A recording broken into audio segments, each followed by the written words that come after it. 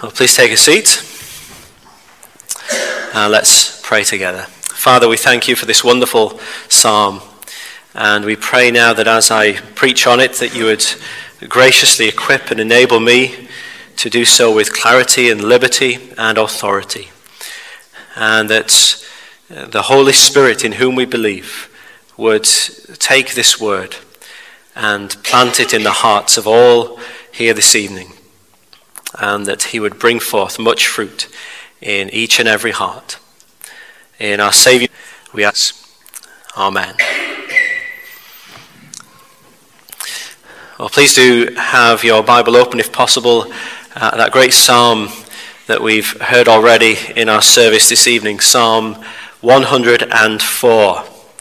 Really is a majestic psalm which praises God because he is both our creator and our provider. And I wonder if you noticed when we read that psalm earlier on that the psalmist has very loosely structured this psalm around Genesis chapter 1. We were in Genesis this morning. We will be in Genesis tomorrow evening. And as God would have it, we're going to be thinking in some ways about Genesis this evening as well, even in Psalm 104. It is a psalm loosely structured around the 6 days of creation that we find there in Genesis 1. So just glance at the psalm and you'll see those references. In verse 2, the psalmist speaks of light. That, of course, corresponds to day 1.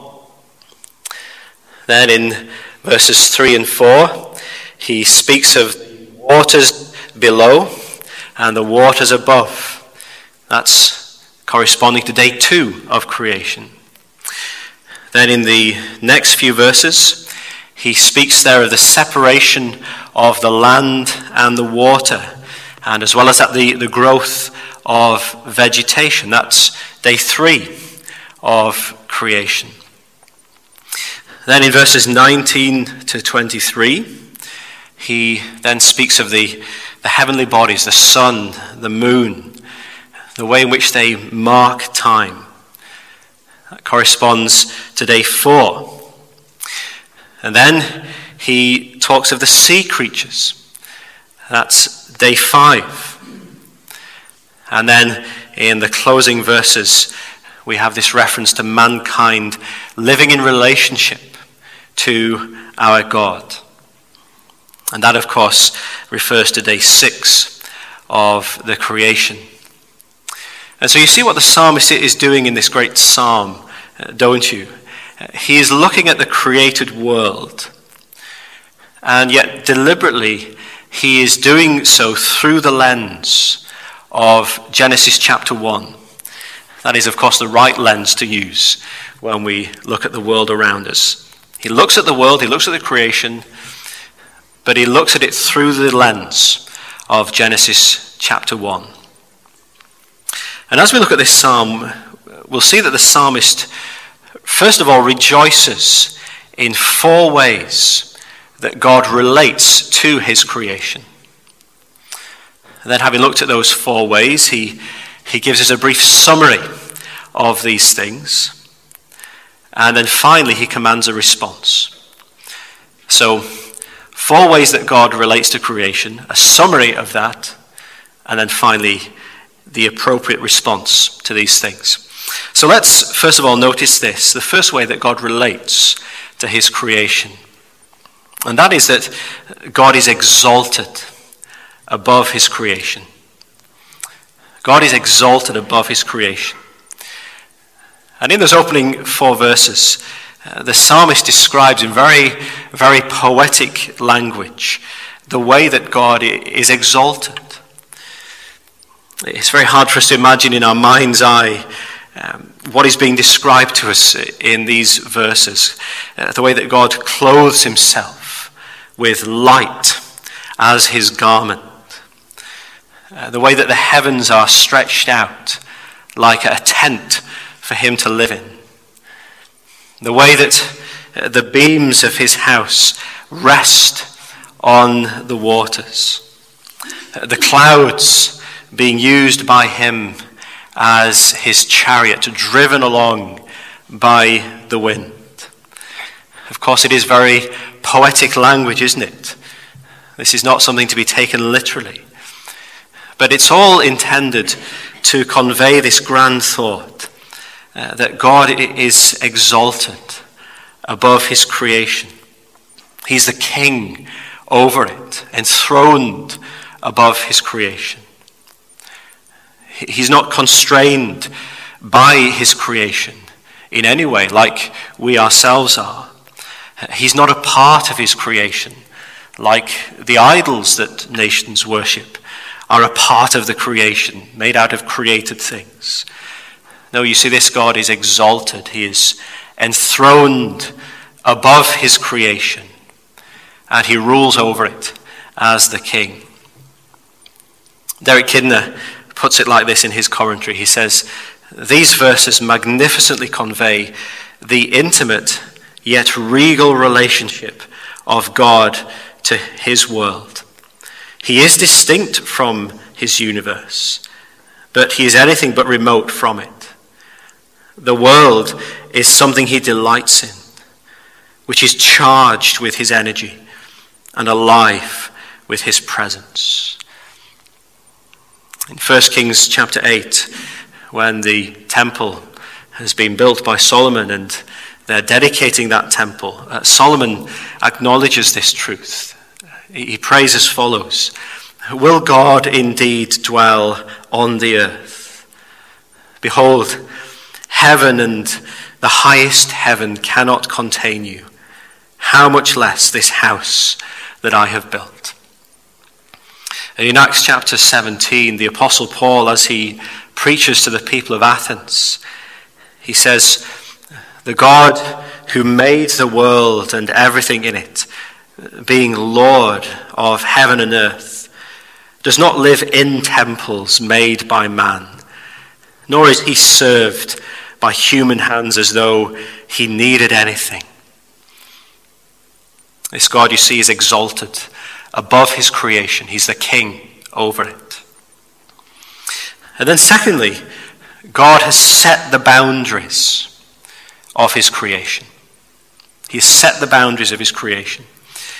And if verses 1 to 4, as we've seen, describe God as the exalted king over the creation, verses 5 to 9 then describe him as a master builder.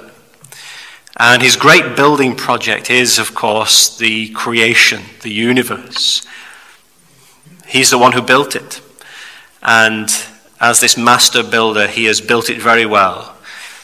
Firstly, he has set the earth on its foundations so that it should never be moved. There is this inbuilt stability to the created order, set on firm foundations. And as well as that, within the created order, God, this master builder, has set the boundaries of it in place. Again, we're back in Genesis 1 at this point, recalling the third day of creation now. The psalmist describes how at God's word the mountains rose up, the valleys sunk low, the waters were gathered into the seas and the oceans. They were separated from the dry land. God set a boundary that these waters may not pass, so that the earth might not again be covered by the waters. Reminds us, doesn't it, of the language of Job 38, the way that the Lord answers Job in that chapter. Who shut in the sea with doors when it burst out from the womb? When I made clouds its garment and thick darkness its swaddling band, and prescribed limits for it, and set bars and doors, and said, thus far shall you come, and no farther, and here shall your proud waves be stayed. You see, God has set the boundaries of his creation. And then thirdly, God provides for the needs of his creation. He provides for the needs of his creation. In other words, though God is the builder of the creation, he's not just the builder of it. If someone builds you a house, then when they finish building it, that's probably the last you'll see of them. Their work is done and they're out of there. And there are those who believe that the God who is there is a little bit like this. That is, that he's the one who made the world, but really that's the last we've ever seen of him. He's out there somewhere, but he's no longer involved in the day-to-day running of his creation. Or to change the analogy slightly, he's like a clockmaker who makes a fine clock and who has then wound it up and set it running, but then steps back and leaves it just to run on its own devices. And you see, the psalmist is saying to us here in Psalm 104, that's not what the real God is like. Yes, he is exalted as king over this creation, and yes, he is the master builder who set the foundations and fixed the boundaries of this creation. But he is more than that. He is also the God who is constantly involved in his creation, in the day-to-day running of his creation. And in that day-to-day running of his creation, he provides for his creatures. And you'll notice that the next three stanzas in the psalm all speak of God providing for various needs of his creation. Firstly, he provides water for his creation. You make springs gush forth in the valleys. They flow between the hills. They give drink to every beast of the field. The wild donkeys quench their thirst. Beside them, the birds of the heavens dwell. They sing among the branches. From your lofty abode, you water the mountains. The earth is satisfied with the fruit of your work. So often we take it for granted, but how vital water is for us. Without water, you'd be dead within 3 days. And God, in his good providence, is the one, says the psalmist, who provides water for his creation, all creatures. They all need it. The beasts of the field, the donkeys, the birds of the heavens, and everything else as well that the psalmist doesn't mention. They all need water, and God, as it were, has set up this natural irrigation system so that water is delivered to them. The springs that gush forth in valleys, the rivers that flow between the hills, the rain that falls from the sky. He provides water that is needed to sustain life. And of course that applies not just to animal life but to plant life as well. Verse 13 picks up on this idea of the mountains being watered and the earth satisfied so that plants and vegetation can then sprout forth. And that leads naturally to the second way that God provides for his creation. That is, he also provides food. So look at how that thought is developed in the next little section, verses 14 and 15. You cause the grass to grow for the livestock, and plants for man to cultivate, that he may bring forth food from the earth, and wine to gladden the heart of man, oil to make his face shine, and bread to strengthen man's heart. And of course, here we are at harvest time, and this is what we're celebrating. This is what we're giving thanks for this weekend. The way in which our God provides for the needs of his creation, and in particular in this specific way of providing food for us. Yet again, we can thank God for another harvest. He has provided for his creation in this way once again. He does it year after year after year, crowning the year with his bounty.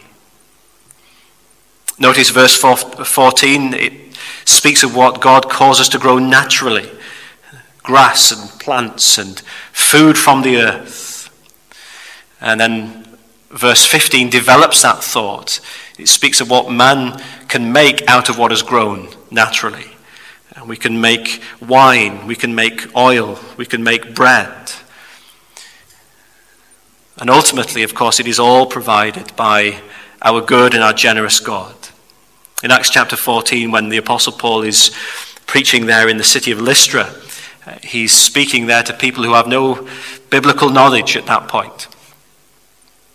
And nonetheless, Paul says they know something of the God of the Bible, even though they've never had a Bible.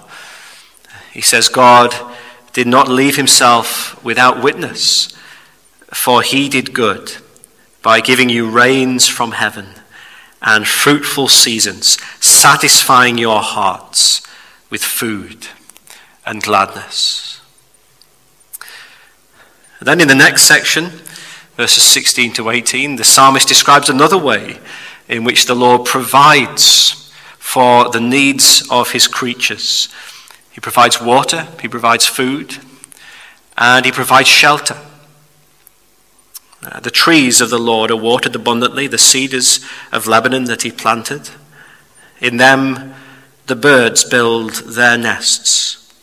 The stork has her home in the fir trees. The high mountains are for the wild goats. The rocks are a refuge for the rock badgers. And you see, God has provided a world that is hospitable for all the creatures that he has made. It is a habitable environment. Now, of course, not every creature can live in every part of the world. And yet there is a place where every creature can call home. The fish in the sea, the birds in the trees, the worms even in the ground, the goats on the mountainside, the polar bears in the Arctic Circle, the lions in the Serengeti, and so on. So many different creatures that God has made. And as well as making them in his good and wise providence, he has created appropriate dwelling places for all of them to find shelter. What a good God we have. He provides for the needs of his creation. Water, food, shelter, all that is needed for life. And it's at this harvest time we thank him again for the provision of these things for another year. And it assures us and it fills us with peace, doesn't it, when we recognize the goodness of God towards us in this way. Jesus says to us in Matthew 6, I tell you, do not be anxious about your life, what you will eat or what you will drink, nor about your body, what you will put on. Is not life more than food, and the body more than clothing? Look at the birds of the air. They neither sow nor reap, nor gather into barns, and yet your heavenly Father feeds them. Are you not of more value than they? Then here's the fourth way in which God relates to his creation, and that is that he orders the times of his creation. He orders the times of his creation. Now our little boy Elliot is just turning 3 in a couple of months' time, and a little while ago he moved from his cot into a big boy bed, and that of course means that he can now get out of his bed whenever he likes. And in a futile attempt to try and restrict that newfound freedom that he has, we recently got a clock for his bedroom. It's a very clever clock in that it displays a moon when Elliot is meant to be in bed, and then it displays a sun when he's allowed to get up. It doesn't always listen to what the clock says, of course, but that's the idea behind it. These things mark the times of his day. And you see, in verses 19 to 23, the psalmist is reflecting here on the fact that God has actually done something very similar to that in the way that he has set up his creation. And he's picking up on the fourth day of creation now. And he writes that God made the moon to mark the seasons. The sun knows its time for setting. And because God has put in place these cosmic timekeepers, the sun and the moon, his creatures can then live their lives accordingly.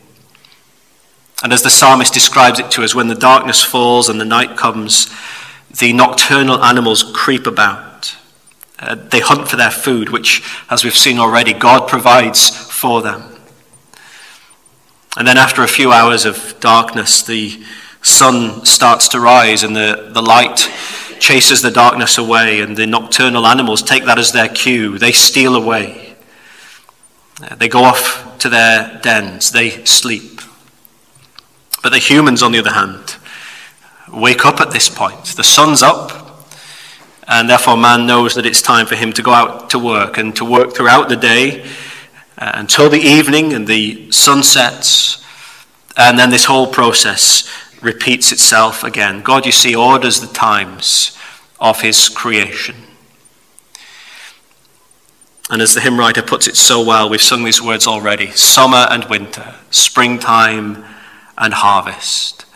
Sun, moon, and stars in their courses above join with all nature in manifold witness to thy great faithfulness, mercy, and love.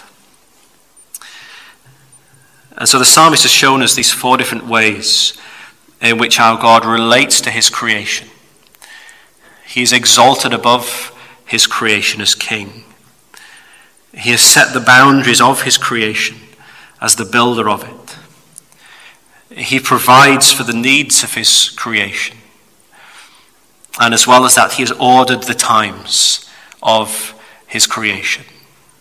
Day and night, summer and winter. And then the next two little stanzas provide us with a short summary of all these things that we've looked at. And the point in verses 24 to 26 is that God is our wise creator. That's what we've been seeing throughout, isn't it? He is our wise creator. The psalmist says, "O Lord, how manifold are your works. In wisdom have you made them all. The earth is full of your creatures." And in particular, he mentions the creatures of the sea. He says, "Here is the sea, great and wide, which teems with creatures innumerable, living things both small and great. There go the ships and Leviathan, which you formed to play in it." Now, in the scriptures, Leviathan is a fearsome creature that dwells in the waters. And you notice here, don't you, that Leviathan is described in this psalm almost like being a pet that God has made to play in the sea. And the point is that from God's point of view, there is nothing that is fearsome about Leviathan. It's just another creature within God's creation. God is our wise creator. And then the second part of the summary is this: God is our generous provider. Again, it's a theme that's been running through this psalm, isn't it? God is our generous provider. These innumerable creatures all look to you to give them their food in due season. When you give it to them, they gather it up. When you open your hand, they are filled with good things. As creatures, we're utterly dependent on God's good provision, giving us our food in due season, filling us with good things. And of course, the flip side of that is true as well, isn't it? That if God is ever to withdraw his provision, then we are left utterly helpless. So the psalmist continues, "When you hide your face, they are dismayed. When you take away their breath, they die and return to their dust. When you send forth your spirit, they're created, and you renew the face of the ground." You see, he is our generous provider. We're utterly dependent upon him, whether we realize it or not. Only in him do we live and move and have our being. And that brings us then to the final stanza of this great psalm. So the psalmist has shown us these four ways in which God relates to his creation. And then just very briefly, he's summed up all of these things in two main points: that God is our wise creator and God is our generous provider. And the only question that remains is, well, how should we respond then to this God? And that's what the final section of the psalm is all about, in verses 31 to 35. And you'll see the psalmist has got two main responses to these things. So the first response is this, simply, may God be glorified. May God be glorified. Look at verse 31 and following. May the glory of the Lord endure forever. May the Lord rejoice in his works, who looks on the earth and it trembles. who touches the mountains and they smoke. I will sing to the Lord as long as I live. I will sing praise to my God while I have being. May my meditation be pleasing to him, for I rejoice in the Lord. You see, it's all about the glory of God, isn't it? The first and the most obvious response to all that we've discovered about God in this great psalm is to praise him. It's to rejoice in him. It's to glorify him along with all of his creation. This great God who is exalted above his creation and who has set the boundaries of his creation and who provides the needs of his creation and orders the times of his creation. This God who is our wise creator and our generous provider. How can we respond in any other way than to glorify him? I wonder, is that your response to all of these things in this psalm? That as we marvel at the creation around us, and especially at harvest, as we recognize God's generous provision yet again, that our heart's response is to praise and to thank him for all of these things. May God be glorified. I will sing to the Lord as long as I live. I will sing praise to my God while I have being. So that's the first response. And then the second response is this, and it may surprise you. The second response is, let the wicked be no more. Let the wicked be no more. That's verse 35, isn't it? Let sinners be consumed from the earth, and let the wicked be no more. And that verse just jars us as we come to it, doesn't it? This psalm was going so well, wasn't it? So well for 34 verses. And it was all so pleasant. This wonderful poetic celebration of God as creator and God as provider. It was going so well, and then all of a sudden, in the very last verse of this long psalm, all of a sudden there is this talk of sin and judgment. It jars us, doesn't it, when we get to verse 35. What's going on here? And as I said right at the beginning, what's happening in this psalm is as follows. The psalmist is looking at the creation around him, but he is deliberately doing so through the lens of Genesis chapter 1.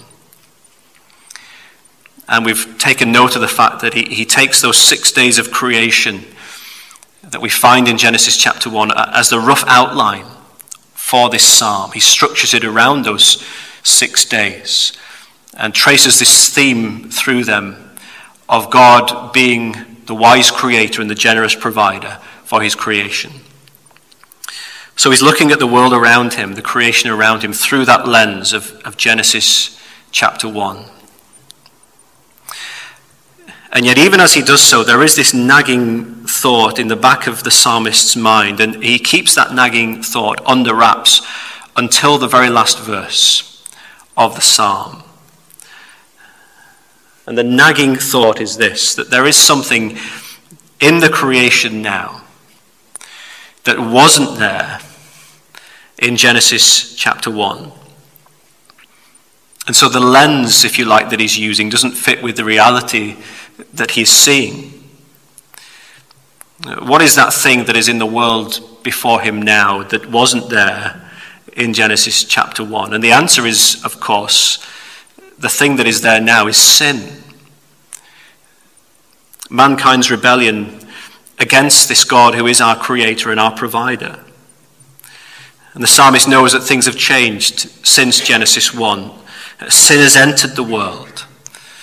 Sin has spoiled this beautiful creation. The creation, beautiful though it still is undoubtedly, is not what it once was because of sin's presence and sin's effects here. It is a great tragedy.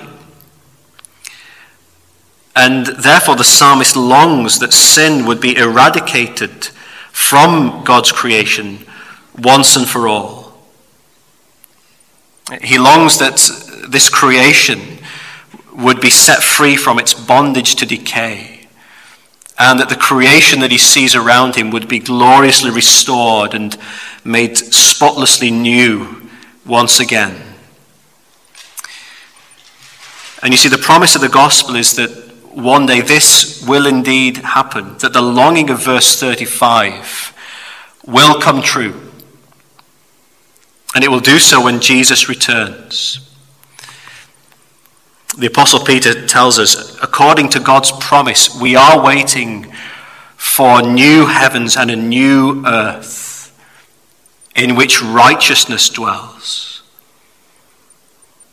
And in the penultimate chapter of the Bible, Jesus himself says to us, behold, I am making all things new. And then at last it will be the creation that we long for. It will be like this one.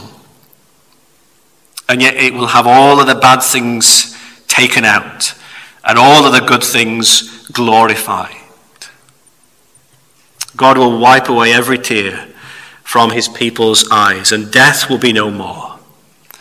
Neither shall there be mourning, nor crying, nor pain any more, for the former things have passed away. And as we close, the question for us is, well, are you going to be a part of that new creation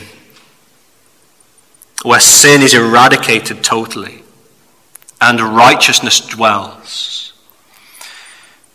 And the only way to be a part of that new creation is to come to Jesus now, acknowledging that really you don't deserve to be a part of that new creation because of the way that you have sinned in the present creation.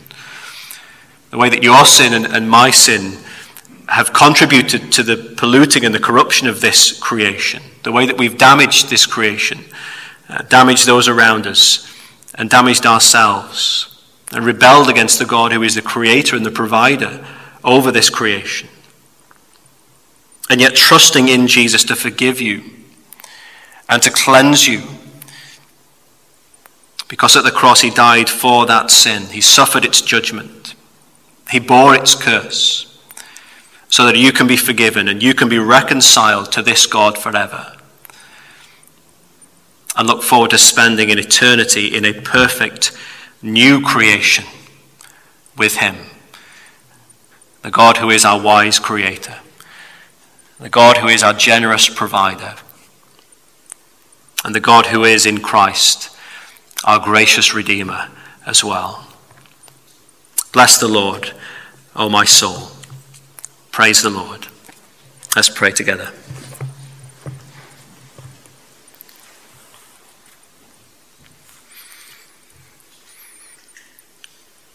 Our Heavenly Father, we thank you for the wonderful truths of this great psalm. We praise you because you are the God who is exalted above your creation, ruling over it as king. We praise you that you're the one who has set the boundaries of this creation, setting the earth on its foundations so that it should never be moved. And at this harvest time, we particularly thank you that you are the God who provides for your creatures. You provide us with water and food and shelter, all that is needed for life. And you have ordered the times of your creation, day and night, summer and winter, springtime and the harvest. We praise you because you are our wise creator and our generous provider. And having considered all of these things, we pray that you would help us to respond to you in the right way. And that is first and foremost, may you be glorified. Help us to join in with this psalmist. Help us to sing to you as long as we live. May our meditation be pleasing to you because we rejoice in you. And with the psalmist, we look forward and long for the day when Jesus returns. And at last, sin and suffering will be eradicated from this fallen creation. And all things will be made new. Father, we know that it is only by your grace that we can be a part of that new restored creation. And so we praise you for Jesus, dealing with our sin once and for all at the cross. And we pray that many others would turn to him, be forgiven, and be reconciled to you before Christ returns, and before he establishes that new heavens and new earth in which righteousness dwells. In his precious name, we pray all of these things. Amen.